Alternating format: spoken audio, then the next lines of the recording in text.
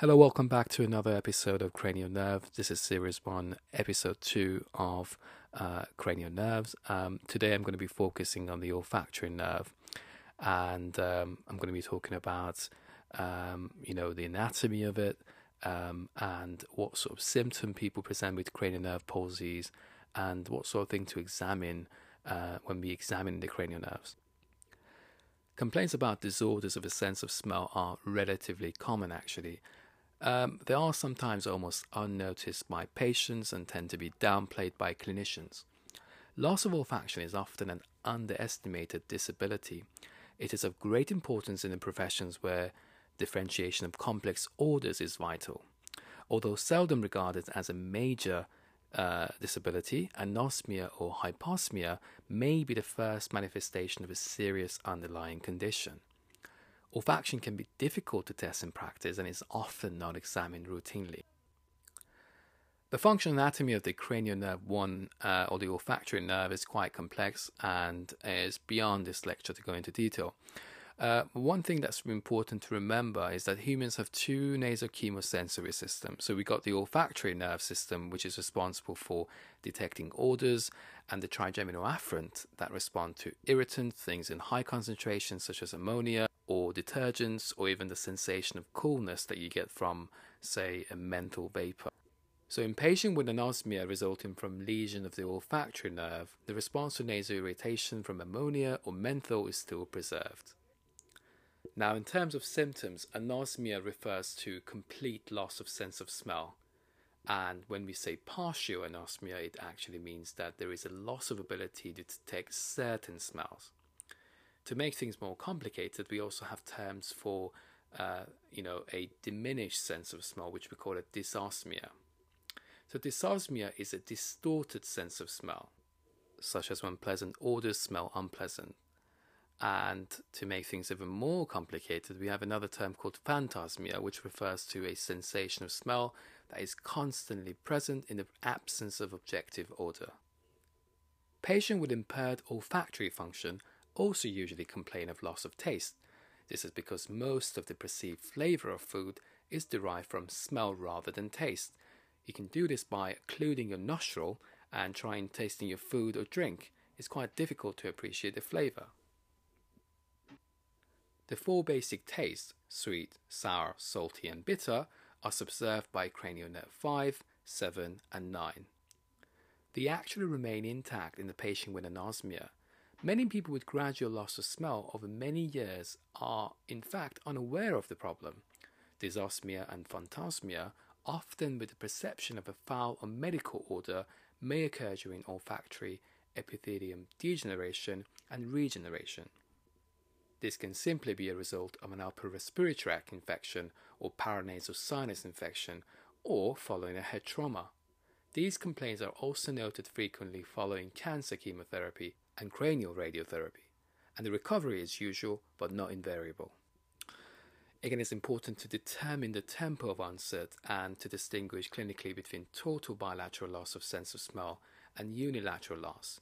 And this can be quite difficult for the patient to distinguish, but it can be formally tested using the University of Pennsylvania smell identification test. And a red flag to remember here is that a unilateral loss of sense of smell, it points you towards a lateralized lesion of the olfactory system. A history of local nasal symptoms indicative of nasal congestion, allergic rhinitis, sinusitis should be sought. A recent upper respiratory tract infection may be relevant in the history. And in terms of a past medical issue, it's really important to ask about head injuries, any exposure to toxic fumes, drugs, previous chemotherapy or radiotherapy, any excessive alcohol use, smoking history would be relevant here. And always ask about illicit drugs such as cocaine, and consider the systemic diseases that the patient suffers from. And is there any features of Parkinson's disease? Because it's one of the early signs that they present with anosmia. And again, if you have patient with cognitive impairment, again, it can lead you to various differentials.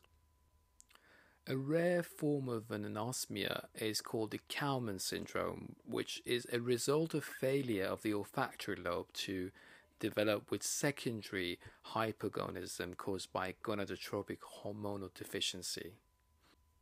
Now we're going to talk about some of the causes of anosmia. Olfactory disorders are caused either by transport disorders brought about by local obstruction of the nasal passages or simply by sensory neuronal impairment from damage to the olfactory neuroepithelium, olfactory nerve, or its central connections. A common example of reduction in the sense of smell is actually due to aging. About half of the population between the age of 65 and 80 years have significant impairment of sense of smell. This is an interesting fact because we often see loss of appetite in the elderly population. This is likely due to reduction in olfactory receptors and neurons as we age, or perhaps due to cumulative changes to the structure caused by damages from the viruses and the degenerative process itself. And in some cases, the bone growth around the ethmoid leading to compression of the olfactory filler may be a cause. We briefly talked about the viral upper respiratory tract infection, including the common cold and influenza, which are probably the most common cause of permanent loss of smell. And the damages to the olfactory epithelium and receptors, including the basal cells from which receptor cells regenerate, is probably the cause of this anosmia. A wide variety of allergic and infective nasal disorders, including chronic rhinitis and sinusitis, as well as disorders causing nasal obstruction, may all be associated with anosmia. Now let's talk about trauma and surgery and its association with either transient or permanent anosmia. Acceleration and deceleration of the brain following injury can shear the delicate olfactory filler as they pass through the cribriform plate of the ethmoid. With or without fracture of the cribriform plate itself, a fall onto the occipital region can cause this without loss of consciousness, sometimes with frontal lobe contractile injury. Anosmia is also associated with more severe traumatic brain injury with evident damage to the olfactory bulb and frontal cortical and subcortical structures. Nasal trauma may also be a contributing factor in some cases. Transient dysosmia can occur soon after injury. Recovery of olfactory function occurs in about 30 to 40% of patients, but is unlikely if symptoms persist for more than a year.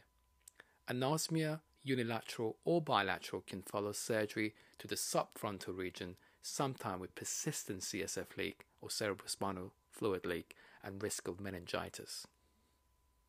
Now we're going to move on to the neurodegenerative condition and its association with impaired sense of smell. The impaired olfactory function has been well described in Parkinson's disease, dementia with Lewy bodies, Alzheimer's disease, Huntington disease, motor neuron disease, Korsakoff syndrome, and multiple sclerosis, to name a few. In Parkinson's disease, the anterior olfactory structures, including the olfactory bulb and anterior olfactory nucleus, have been shown to be involved with Lewy body formation at an early stage of the disease. This is also seen in Alzheimer's disease with profound neuronal loss around the olfactory bulb and limbic brain region. Areas that receive olfactory input becomes heavily laden with neurofibrillary tangles and plaques. In multiple sclerosis, the olfactory loss is in direct proportion to the burden of the demyelinating lesion in the areas of the brain associated with the olfactory processing, i.e. the frontal and the temporal region. In idiopathic Parkinson's disease, hyposmia predates the onset of motor symptom, often by many years or even decades. Impaired olfactory function is found up to 90% of patients with Parkinson's disease, irrespective of disease duration or severity. Perception of certain odors such as petrol, banana, smoke, and cinnamon seem to be the lost preferentially on detailed testing. Demonstration of hyposmia may be useful in differential diagnosis of Parkinsonian disorders because of other extrapyramidal disorders such as progressive supranuclear palsy, vascular Parkinsonism, and cortical-basal degeneration are not associated with an increased prevalence of impaired olfaction than age-matched controls. However, Hyposmia is sometimes seen in multiple system atrophy. There has been recent interest in olfactory testing as a biomarker of preclinical Parkinson's and Alzheimer's disease. Now let's talk about other causes of olfactory dysfunction. Olfactory groove meningiomas are an important, if rare, cause of unilateral anosmia. Impairment of smell may be the only or principal symptom of this treatable disorder. Eventually, unilateral visual loss resulting from posterior extension to involve the optic nerve and dementia because of the frontal lobe involvement may follow. Other structural lesions such as pituitary tumors and aneurysm may also compress the olfactory tract below the frontal lobes. Toxic exposure to a wide variety of industrial agents, including acids, acetone, solvents, and benzene, have been anecdotally related to impaired smell, possibly because of direct damage to the olfactory receptor cells in some cases. The highly metabolically active receptor cells are also vulnerable to exposure to a number of drugs, including antibiotics, anti-inflammatory agent, antithyroid drugs, antimetabolites, and chemotherapeutic agent or radiotherapy agent. The latter two can irreversibly damage the ability of olfactory receptor cells to proliferate.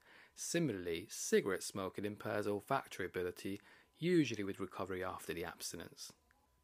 A variety of medical disorders such as cirrhosis, renal failure, hypothyroidism, and vitamin deficiency, particularly vitamin A, B6, and B12, can cause impaired olfaction. Olfactory receptor cells may be congenitally absent, as previously mentioned in Kalman syndrome, Turner syndrome, and albinism.